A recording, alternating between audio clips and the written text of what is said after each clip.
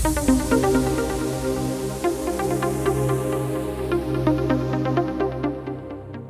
me, at the core of our problem of education is this idea that bureaucratically it is necessary that we assess and measure learning, even though it is impossible to assess and measure learning.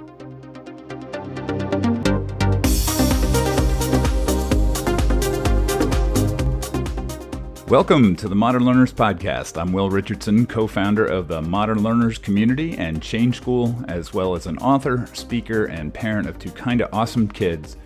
Every week I talk to leading educational thinkers and doers, and we do a deep dive into some of the challenges and opportunities that face educators today, and I offer practical steps on what you can do right now to make sure your students thrive in the complex, fast-changing future they'll live in. So in case you may be new to this podcast, each month we take on a different theme from 4 different angles, and this week we're looking at our theme of community through our third lens, that of classroom practice, as in what would the classroom look like if the community itself was the curriculum? Well, that's a question that this week's guest, Dave Cormier, has been grappling with for over a decade. His work around rhizomatic learning has generated a ton of new thinking about what classrooms might be in the modern world. And in this model, curriculum is not driven by predefined inputs from experts. It's constructed and negotiated in real time by the contributions of those engaged in the learning process. Now, that idea fits pretty neatly into the self-determined learning world of the internet, where we can choose our teachers, our information sources, and our experiences in profound new ways. But it's not as neat of a fit into traditional classroom systems and structures. So in this episode, Dave and I talk about what a rhizomatic learning environment is like, the importance of language in change, the difference between complicated and complex, and the struggle to shift students away from being experts as students to instead being experts as learners. I'm sure it's going to tweak your thinking in good ways. So that conversation is coming up real fast, but I want to remind you to check out our 2 big professional learning opportunities coming this fall for those of you who are wanting to continue pushing your thinking and expand your global PLC in the process.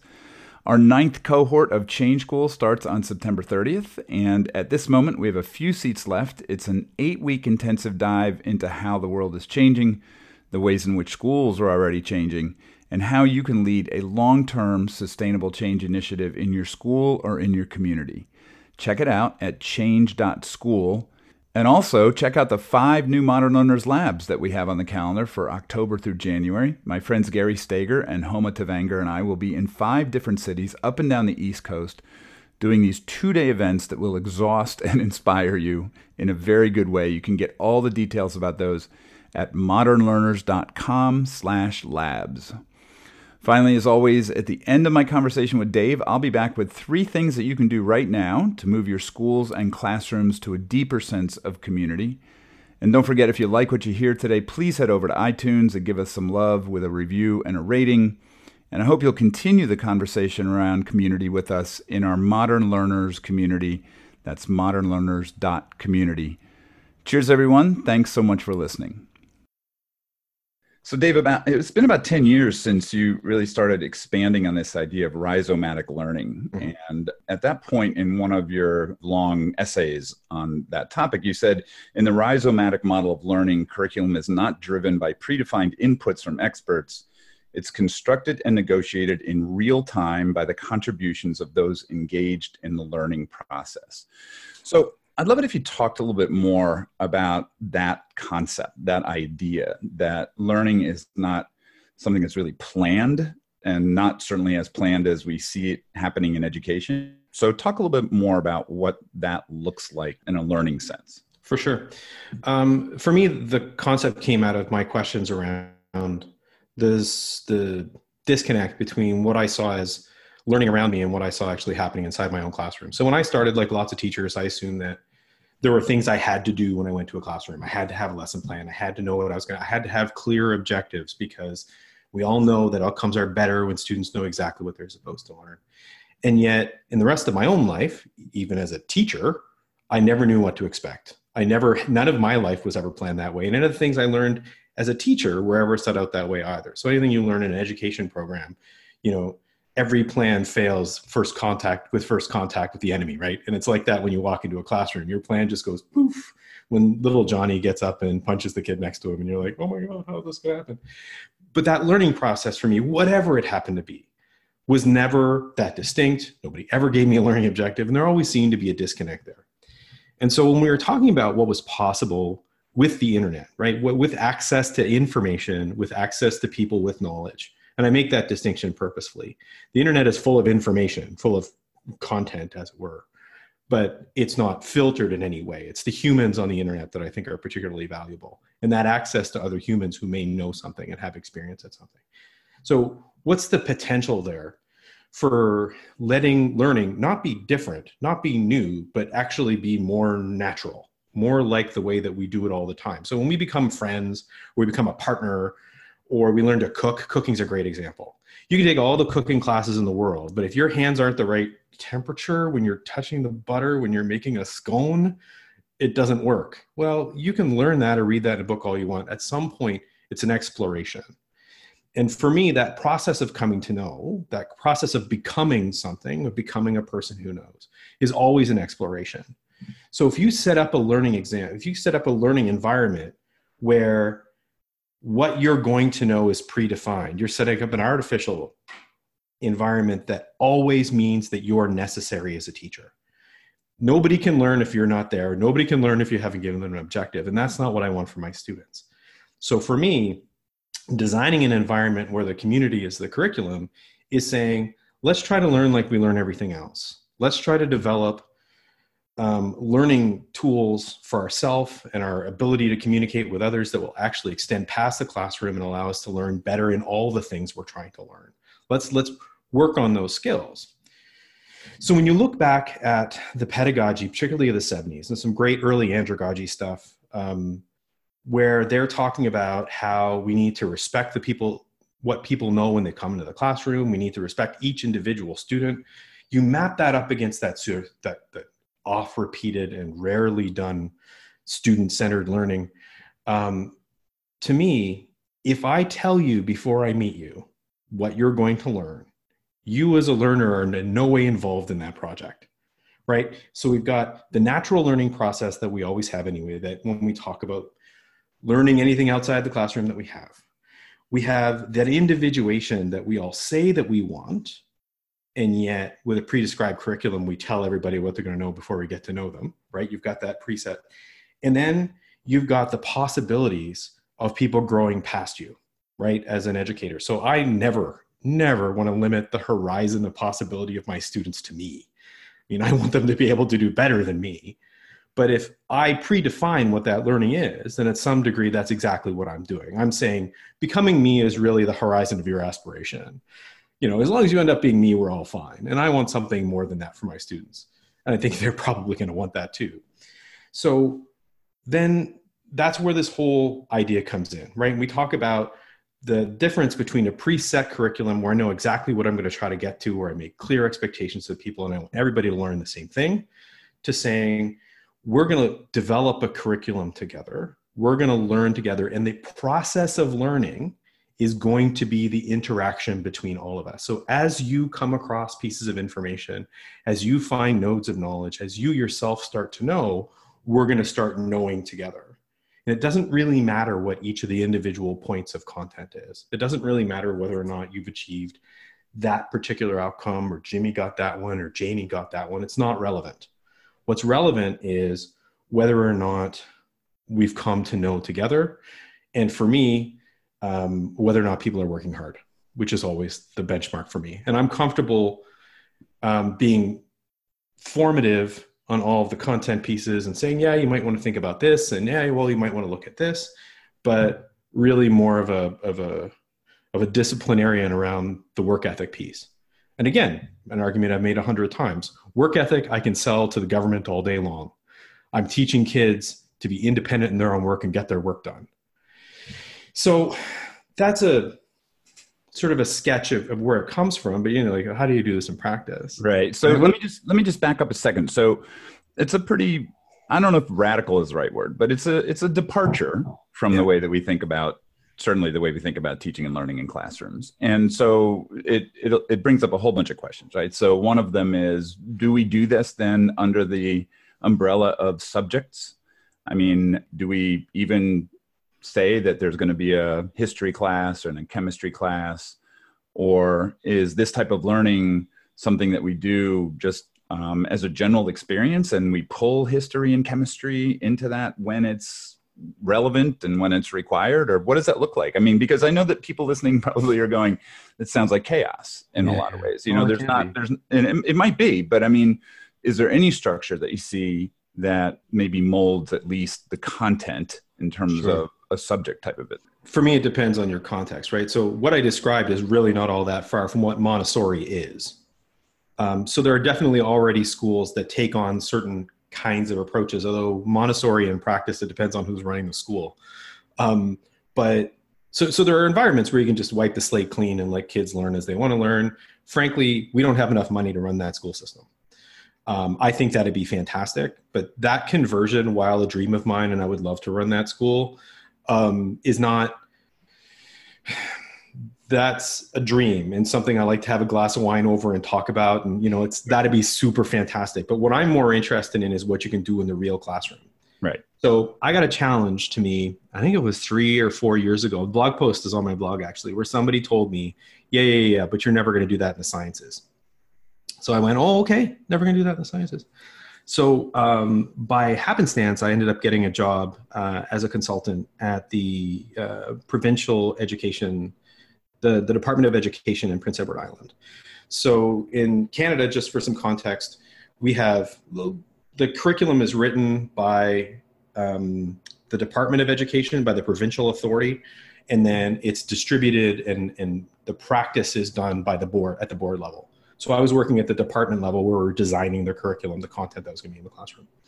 But I had really good contacts at the board. So I got into developing the grade 11 computer science curriculum. A piece of content you would imagine would never, ever, ever work this way. All we got to do is learn how to code, right? Look, all we're trying to do is get people set up because coding's important. Everybody needs to learn how to code and all the other stuff we've pushed to their ridiculous future jobs agenda. So I said, okay, what does it look like to bring new people to this environment? Because we were 95% boys at that time in grade 11 computer science. So that was a real target. And these are practical targets, right? I'm not talking about the theory is grandiose and whatever, but in practice, there are real targets here that make a difference. Whenever you take stuff away from rote learning, different people come in. The kinds of rote learning that we have in our classrooms benefit a certain kind of whiteness, benefit a certain kind of middle classness. They reward certain kinds of speaking, of storytelling that do not include the vast majority of people who go to our schools. Certain type of gender as well? Certain type of gender, definitely. Like I said, 95% male in grade 11 computer science. So these were real practical targets that we were going after. So the first thing that we decided is we didn't care if anybody learned how to code. Coding class. For a coding class. Did not care. Okay, that was the first step. And that was the hardest step. That was the one that they revolted. Right? Did they say, what's the point, right? Well, I asked them a separate question. Are they learning how to code now? Well, no, that's why we're redoing the curriculum. Right. So currently they're not learning how to code. Well, people can only learn to code on their own. Nobody can learn to code in the classroom. Okay. You've accepted that as a starting premise. And I'm okay. This is the teachers. We're sitting around with the teachers who teach computer science for the province. These are the kinds of things they're saying to us. So, okay. It's a lot of work to learn to code. And I worked with university coding instructors, and they would say the same thing. Basically, people can either code or they either put the time in to learn how to code or they don't. And that depends on whether or not they like it. And you only really learn to code at home doing the work yourself.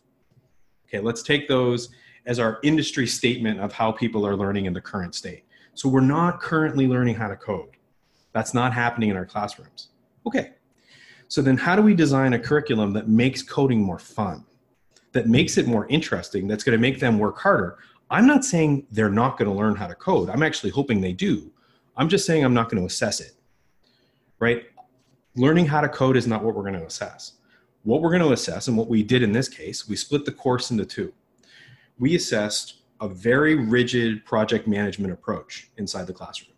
So I gave them a very straight up, here's how you do, here's your goals, here's your objectives, here's your whatever. The first one was super rigid. It got freed up at the end, and they had to deliver on real project management targets.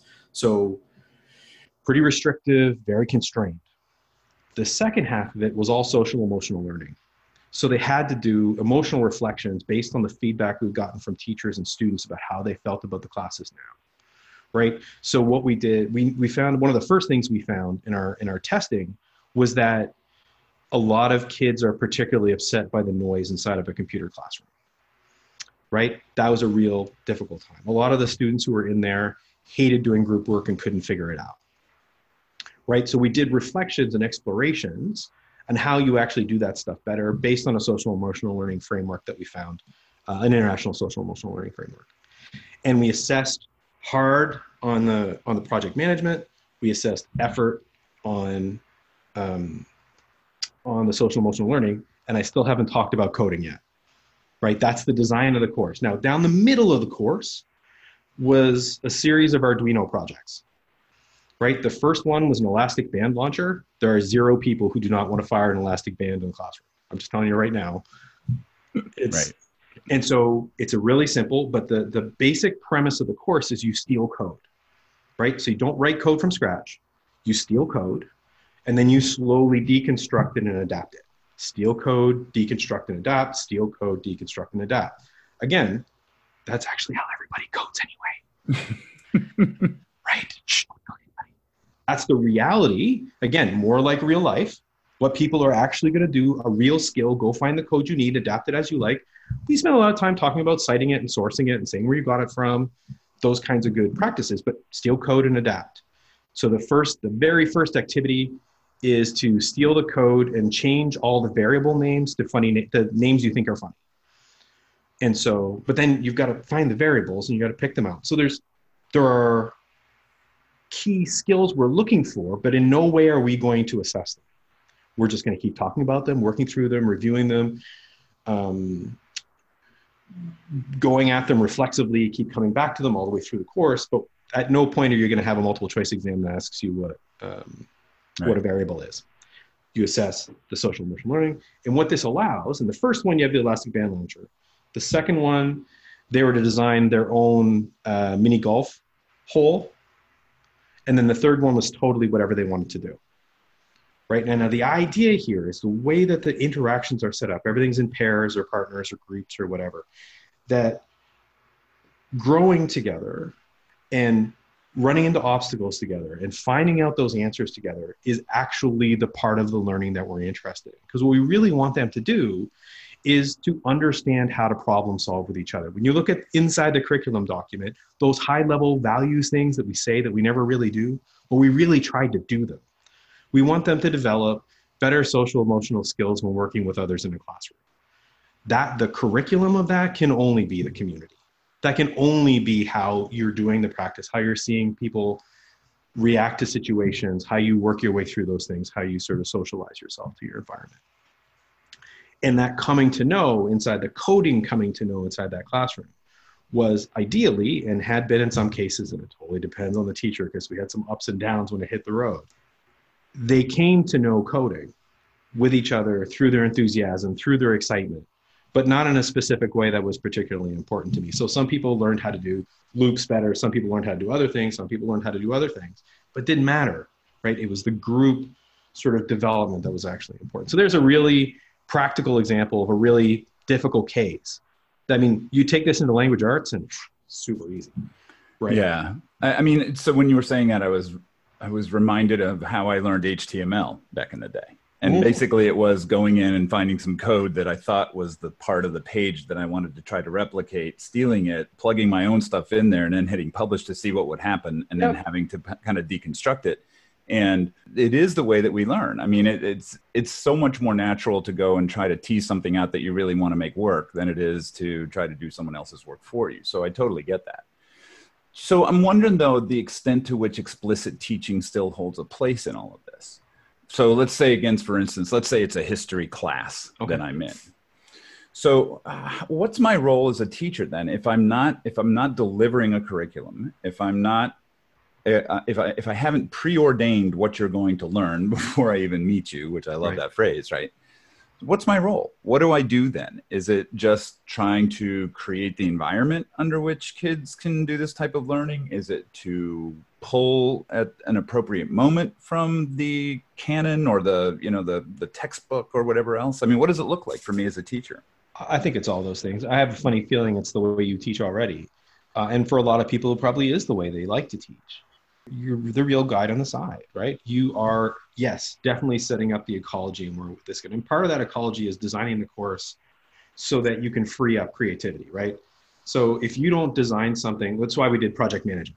We knew as soon as we put project management in it, all the hardcore people in the department would be like, oh, you're doing real work over there. That's okay. You guys can go along.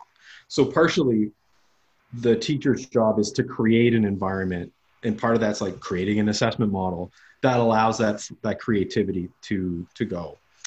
One of the biggest issues for me as a teacher inside of this is slowing people down. So the very first time I taught a course like this, I had two students, they're teachers, I was teaching teachers, come back on a Monday morning exhausted. And I looked at them, I was like, bad weekend? And they're like, no, I put like 21 hours into my assignment this weekend. I was like, whoa, hold on a second.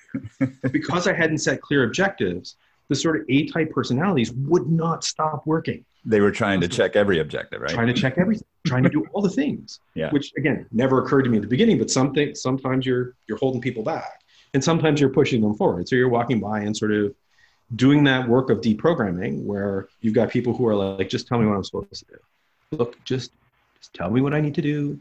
I just need an A in this class. Just tell me what it is. Right. And a lot of it is the deprogramming work with those people, right? And saying, well, look, I actually care what you think. I actually want you to do something that you're interested. Well, I don't have things that I'm interested in doing. Just tell me what to do. Like, so is there a period of detox you think that people have to go through? Yeah. And unlearning and that shift is just very difficult for some people to handle because it just looks so and feels so different from what they're used to. Yeah. And I think the panic for a teacher is very different in this environment. So if you are in a lecture, let's say a hardcore history lecture, let's go back to that example. And you know that you're going to give a 40-minute lecture at the start of your class. I can't even imagine doing that anymore, but a 40-minute lecture. I guess I give talks that are 40 minutes long. You're going to do that. And your points of worry are, does this lecture make sense? Are those people paying attention? Did little Johnny just fall asleep in the back of the class? Like, your points of concern are there. They're internalized in a way that you're accustomed to them as a teacher. Whereas if you walk into a more rhizomatic classroom, those concerns are going to be new for you, right? What if nothing starts? What if we don't know what to talk about? What if nobody says anything, right? Because you don't have that clear lesson plan to defend you, to hold you in, it can be really off-putting because those points of nervousness, which we all have as teachers, I think, at least I do, I'm assuming you do, we know them, they're comfortable. Right? Whereas in this case, a lot of them are super new. Like, what is going to happen? What if somebody goes down a bad road? What if they end up on one of the, white nationalism? Like, you can't let people onto the internet right now and not worry about this. Right. What if that's what ends up being their view of history? How am I going to handle that in the classroom? Right? So the concerns of the unknown, I think, are really significant ones. Teach history would be really interesting that way. I mean, again, though, multiple perspectives, and look, it allows for a much more developed understanding of what history looks like, I would say. And that would be the role of the teacher to try to contextualize those things in that way. So I'm guessing that culture plays a huge role in the classroom community if we're going to do that, right? That you have to develop a culture of trust, of respect, all those types of things. What do you think is the best way to begin to develop that type of culture? Because it's one thing to drop kids into that environment, but it's another then to try to build that type of culture of learning in the entire system. And then the dropping into that isn't as harsh. It's almost, it could become comfortable, I would guess. It can. And then you're right. That starting part is super hard. I think one of the things that we need to remember all the time is that our students are experts at being students. They have, unless you're teaching a kindergarten class, like even then, They come so automatically pre-structured to what that environment looks like. But Because they're they've heard experts at stories. They've heard right? They've stories. heard stories. They know what they're supposed to do. How do you get through kindergarten? Yeah, Right? right. Scribble on the table. They know what they're supposed to do. That's the community. That's the right. So they're experts at being students, and I think you have to be respectful at that. So if you start claiming, and I've had this happen where people look at me and go, "You're teaching wrong. What you're doing is not teaching. You're wasting my time." Like I've literally had kids look me in the face and say that. Adults certainly.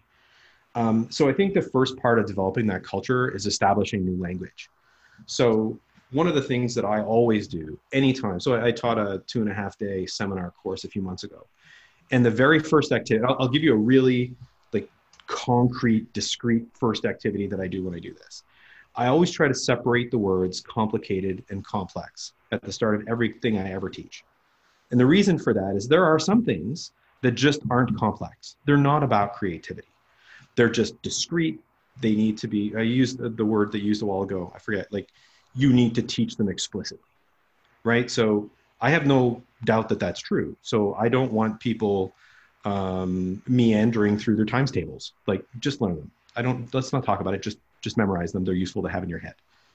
Though you can learn your way towards that in a lot of different ways. So the activity that I did that day is I put the class into 2 groups, and I took a series of stamps, okay, and letters A to Z and 1 ink pad. And I took the first group and I threw them on the table and I gave them each a sheet of paper and I said, "Get all your names on the name tag on the sheets."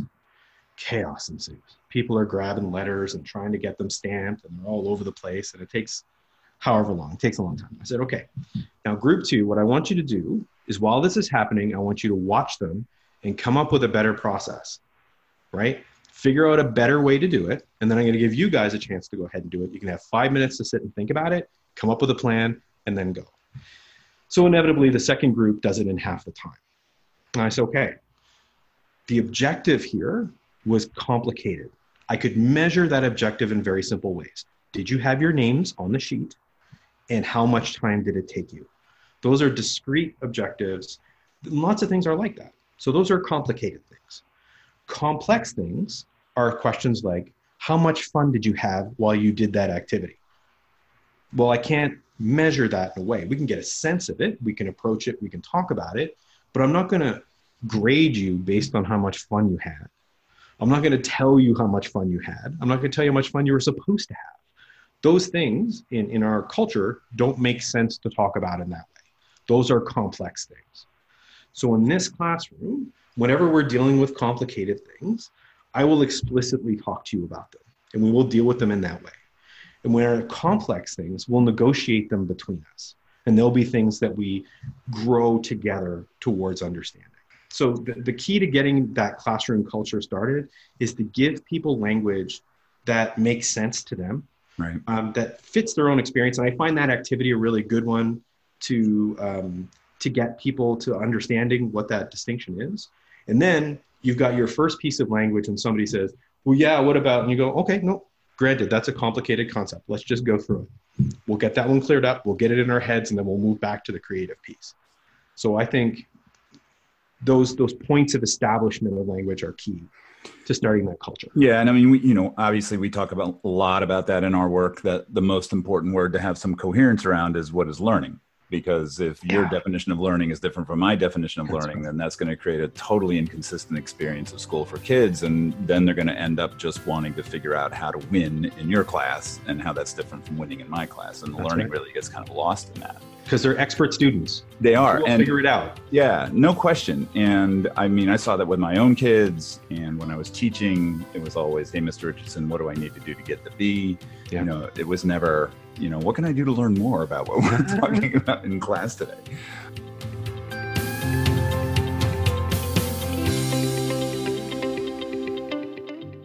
Hey, I want to take a quick break from our conversation to let you know about what I think is the most powerful professional learning destination for educators online, and that is our Modern Learners Community Plus. At a time when change is accelerating, when social media is getting increasingly toxic, and when we're faced with big questions in education that demand serious answers, MLC Plus offers a safe, respectful, intelligent space on the web to help you make sense of what to do next. MLC Plus is about community. We're building a movement to change the experience of schooling for kids around the world to better prepare them for the world today. Our community builds our collective and individual capacity to do that. MLC Plus is about challenge. Our carefully selected links and theme-driven conversations are meant to push your thinking, to get you to scrutinize your practice, and to catalyze your journey to reimagine education and schooling. But most of all, MLC Plus is about learning. Through our diverse book studies, our live coaching sessions with the Modern Learners team, our constant conference, our special workshops and masterclasses, your learning doesn't have to stop. And since all of our interactions are archived for later viewing, it's your learning on your schedule. So if you're looking for more quality conversations with a global lens within a passionate community of educators, all in one respectful, easy to access, time-saving space, I'm telling you, it doesn't get any better than MLC Plus. Head on over to modernlearners.community right now, and let's change the story of education for the modern world together. And now, back to our conversation. You know, and it's been interesting too, because in the last couple of days, and this is the first time I've ever seen this, in the last couple of days, I've seen a couple people writing about how they are collecting data on the things that you've just talked about. And they are including those in their end of year assessments. So data on kids' creativity or joy, happiness, the socio-emotional pieces of that. And I'm wondering the extent to which you would try to, or I wonder how you would go about measuring those things. Is it just observation? Is it survey? Is it reflection? And then how do you would you put that into some data Never. Sense? I never would. And then use that to move forward. So talk a little bit about that. I think you break it. As soon as that happens, you break it. Anytime you take as soon as you start collecting data on the joy students have in class or their love of learning or anything like that, then you kind of subvert the whole purpose of doing it. Because then what ends up happening is you start driving towards joy. And then you start driving towards the way you're measuring joy. So but joy. Why wouldn't we do that? Why is that a bad thing? Well, it depends on how we define joy, doesn't it? So let's say that joy is every time, we're going to measure it by how many times a kid lifts their hand in class. We're talking about enthusiasm, every time they lift their hand in class. So then suddenly you start developing activities that are designed to get kids' hands lifted in class. And then you start counting the hands. And then after a while, hands don't actually represent enthusiasm. They go back to being what so much of our schools are, which is behaviorism. I have made you lift your hand, right? Anytime you take something complex and make it complicated so you can measure it, you have broken the thing, right? So I have no problem with I mean, if you want to talk about data like in a qualitative way and you're saying, I want students to do a personal reflection at the end of class to talk about the happiness they had, and you want to like go through that and talk about, like do an ethnography on that that's fine. If you want to count happy, I think you've left the path of wisdom. Like, I think if it doesn't make sense in your own life, and if maybe it does for some people. I don't understand how it could, but if I said I'm 84%, I don't want to give the number, 84% happy in my partnership with my partner, right? What am I saying? Like, I got the cough in the other room. What does that even mean, right? Based on what standard? Based on like, what's the zero expectation for happiness? And then what's one? Right. And so there's a quote that I found in one of your blog posts too, where you said, so much of our system is defined and constrained by how we measure success. Yeah. You know, so often we default to the easy measurement, to the convenient measurement, and lose our way altogether. But yet we do want to evaluate those things in some way. Right. I mean, we do want some sense if it's, you know, if we're looking for skills and dispositions, let's say, rather than content knowledge, or do you actually know what 6 times 6 is? Or can you actually code this particular thing, this particular page?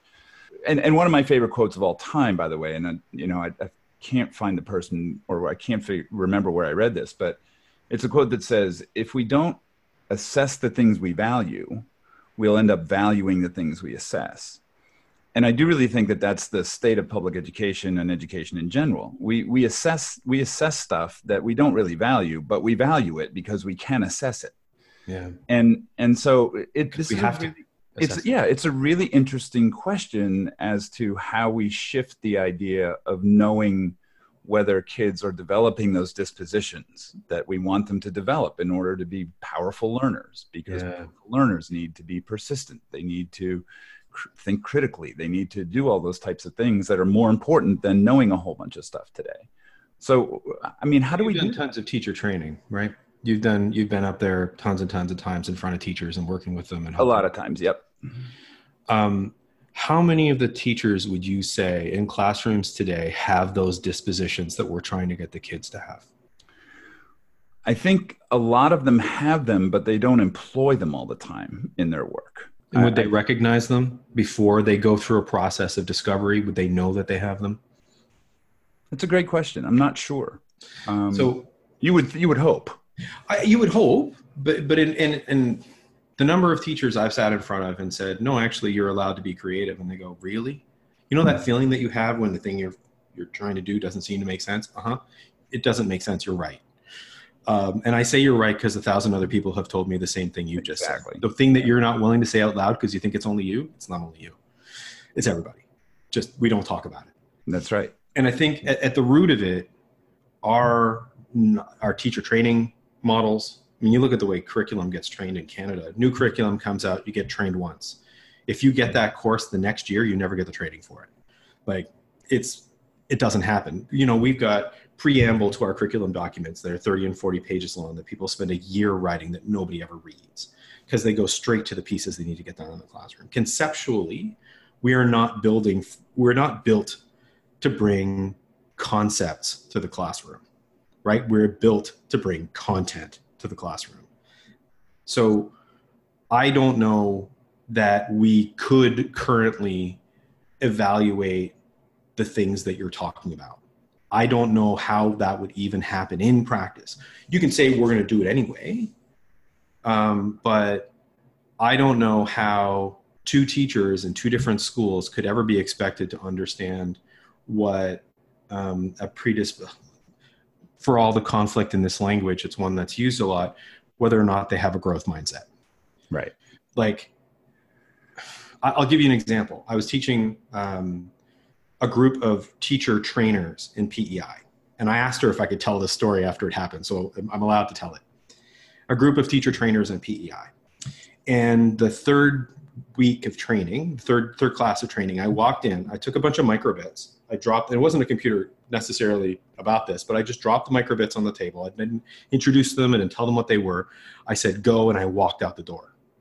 And I came back like 10 minutes later. And they were furious. You didn't tell us what we're supposed to do. What are we doing with our time? Whatever else. And there's one person off in the corner who's searching for stuff and figuring out, and the rest of them are just furious. And I waited. We talked about it. I asked them how they felt about it. And then about 5 minutes in, one of the teachers looks at me and went, oh my God, I don't have a growth mindset. I was like, okay, and this is what we do to students all the time. Right? And growth mindset's super hard. Right. Now, she was the one who taught growth mindset for the system. Like taught it to teachers. And I think we are so far away from that, that the idea of evaluating it, even if we could. Do I think an expert could evaluate it? Okay, maybe. Do I think that it's an expectation that we could have teachers do this all the time? No. Because there are those now, you know this, who are coming up with rubrics for all of these things. And totally. I just think it's nonsense.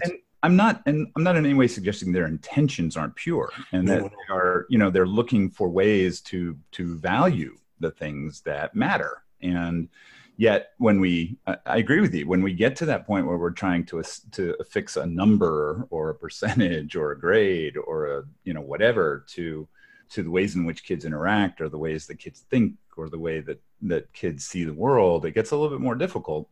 And so I struggle with understanding how we get to the point where we know that our kids are experiencing the things that they want to experience. I'm sure a lot of it is it's performance. A lot of it is just seeing them solve real world problems, making their experience of learning different in the classroom. But it's a tough one for a lot of people because they want that certainty. They want to know if we're going to make the emphasis creativity and and all that kind of stuff, then how much creativity we know that it's happening. Yeah, look, and I understand the bureaucratic necessity for it. In PEI, I reported to the deputy minister, and we had this conversation all the time. And she's like, we need to know what's happening in the classrooms. Yes, but at the core, to me, at the core of our problem of education is this idea that bureaucratically, it is necessary that we assess and measure learning. Even though, from my perspective, it is impossible to assess and measure learning. We have to do it. But the fact that we have to do it doesn't make it possible, right? And that's sort of at the core of my belief in this, is that learning is ineffably something that is not measurable. It is a non-counting noun. I can't say 4 learnings. It's non-counting, right? And so I can measure things like effort. I can measure things, and that's the one that when I teach my classes, especially at a university level, I only measure effort. How hard did you work is all I care about. So if you're in a truly student-centered classroom, I don't think you have another choice. So if you're truly student-centered, and let's say you're teaching computer science again, and somebody comes in and has been coding for the last 10 years, and this person has never seen code before, are you truly student-centered by giving them the same evaluation? I wouldn't say that you are. That's not actually centering on the students and the growth that they've had in your classroom. That's deciding that there's one target everybody needs to reach at the end. And because Jane over there has been doing it for 15 years, she could take my final exam now at the start of class, but we'll make her go through the course anyway and give her the test, right? So for me, I only care about effort. In my university classrooms, and I'll give you more sacrilege, I let my students pick their final grade. So if you want to take a 90 in my course, there's a pile of work you're going to have to do. There's these assignments and these kinds of things, and you're going to have to come up with things on your own. And if you want a 75, then there's less that you need to do. But what I expect is that each of the things you do, you do well, or else I'll give them back to you and make you do them again. In that way, because again, in an adult classroom, I believe everybody comes to the classroom knowing what they're going to get anyway. I'm coming in for an A. I'm coming in for a B. How do I get a B? I got an easy answer to that. Do all this work. Do it well. And you'll get a B. Easy. Because I just want you to work hard. And if you work hard, there is no more useful skill, predilection, whatever you want to call it, than effort. Effort will get you an awful long way, right? So if I'm developing that in schools and in students, I feel good about that. And then after that, I don't think the extra measurement counts. I don't think it gets there. Do you ever get into the nuance of who gets to define what hard work is? Yeah, I do. I mean, like I told you earlier, some people, hard work is too hard, and I have to sort of pull them back. Because I may think I'm working really hard, but that may not meet your expectations of hard work. Yeah. So a good example for me is blog post reflections. So I originally didn't give any structure. Now I put maximum word limits again, and I try to never put minimum word limits in. But I have several times gone back to people and go, how much effort you really do on that? Well, no, really, walk me through how much work you did. And I'm going to tell you, see the expectations when I talked about effort and expectation? I don't see any way in which this is an effort. And potentially, that's actually the best learning experience the student had in the 3 months they're in my class, because somebody actually talked them through what it means to actually do the work. So I would think of that as a fantastic learning opportunity. Am I going to win 100% of those? No. Right. No, but again, anytime you're talking about school change, and I can't believe I'm saying this to you because you know this better than anybody, you have to remind people that the current system is not perfect, right? And it seems that the measurements against the new idea are perfection, and yet we're willing to accept all of the inadequacies of the current system. Yeah. So it's not like what I'm proposing is against the perfect system that we currently have. It's against all the flaws in this, and there are definitely going to be problems with this as well. Like you say, well, I did the work. I don't care what you say. Yeah. And it's like we were talking about last month in our podcast too, it is a different story that you tell about what education and learning looks like in institutional settings. Because obviously when you get outside of the institution, it's a little bit easier to say just based on personal experience.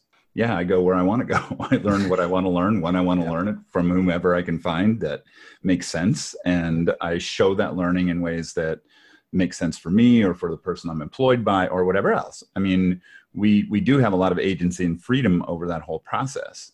So I'm wondering, as we kind of come to a close with this, but what would be some starting points for some people who want to think more deeply about creating a community of learners and really allowing the community to take the lead role in what is learned? What would be some starting points for people who are interested in doing that? And how long do you think a shift like that takes if you're really serious about moving toward that type of classroom? I tend to always tell people to think of something like Genius Hour if you want to dip your toe in. The Genius Hour movement, again, pros and cons, but it tends to, it has enough structure and there's enough Google entries for it that people believe it. So like if you approach your principal and say, I want to do a Genius Hour, you go, look, lots of people are doing it. It's fine. And I think anytime you're trying to do this, it's important to give yourself that kind of, you don't want to be fighting about this. You want this to be an exciting thing. You don't want to spend half of your time trying to do this, arguing with your vice principal about it, and the other half of the time trying to prepare for the classroom. Like you got to get it set up so that people are supportive and that you've got a way. Now, a warning about the Genius Hour thing. This is probably a PG podcast. So you tend to be the not liked person in the school when you start to do this stuff. And it's always a concern that I always like to mention to people is that the person who does all the fun stuff can very quickly become the person that the other teachers look at and go, oh, can you really do some serious teaching now? Like every time my kids go into your classroom and they come out of it, they come into my classroom and why don't you want to do this with me? So I think also socializing the change in the teacher's lounge is super important. And these are just practical examples of stuff I've seen, right? So it's great to be fun, but you got to understand the fallout inside your school, right? Just to understand how that sets up. So better if you have 4 or 5 friends who are doing this too. Right.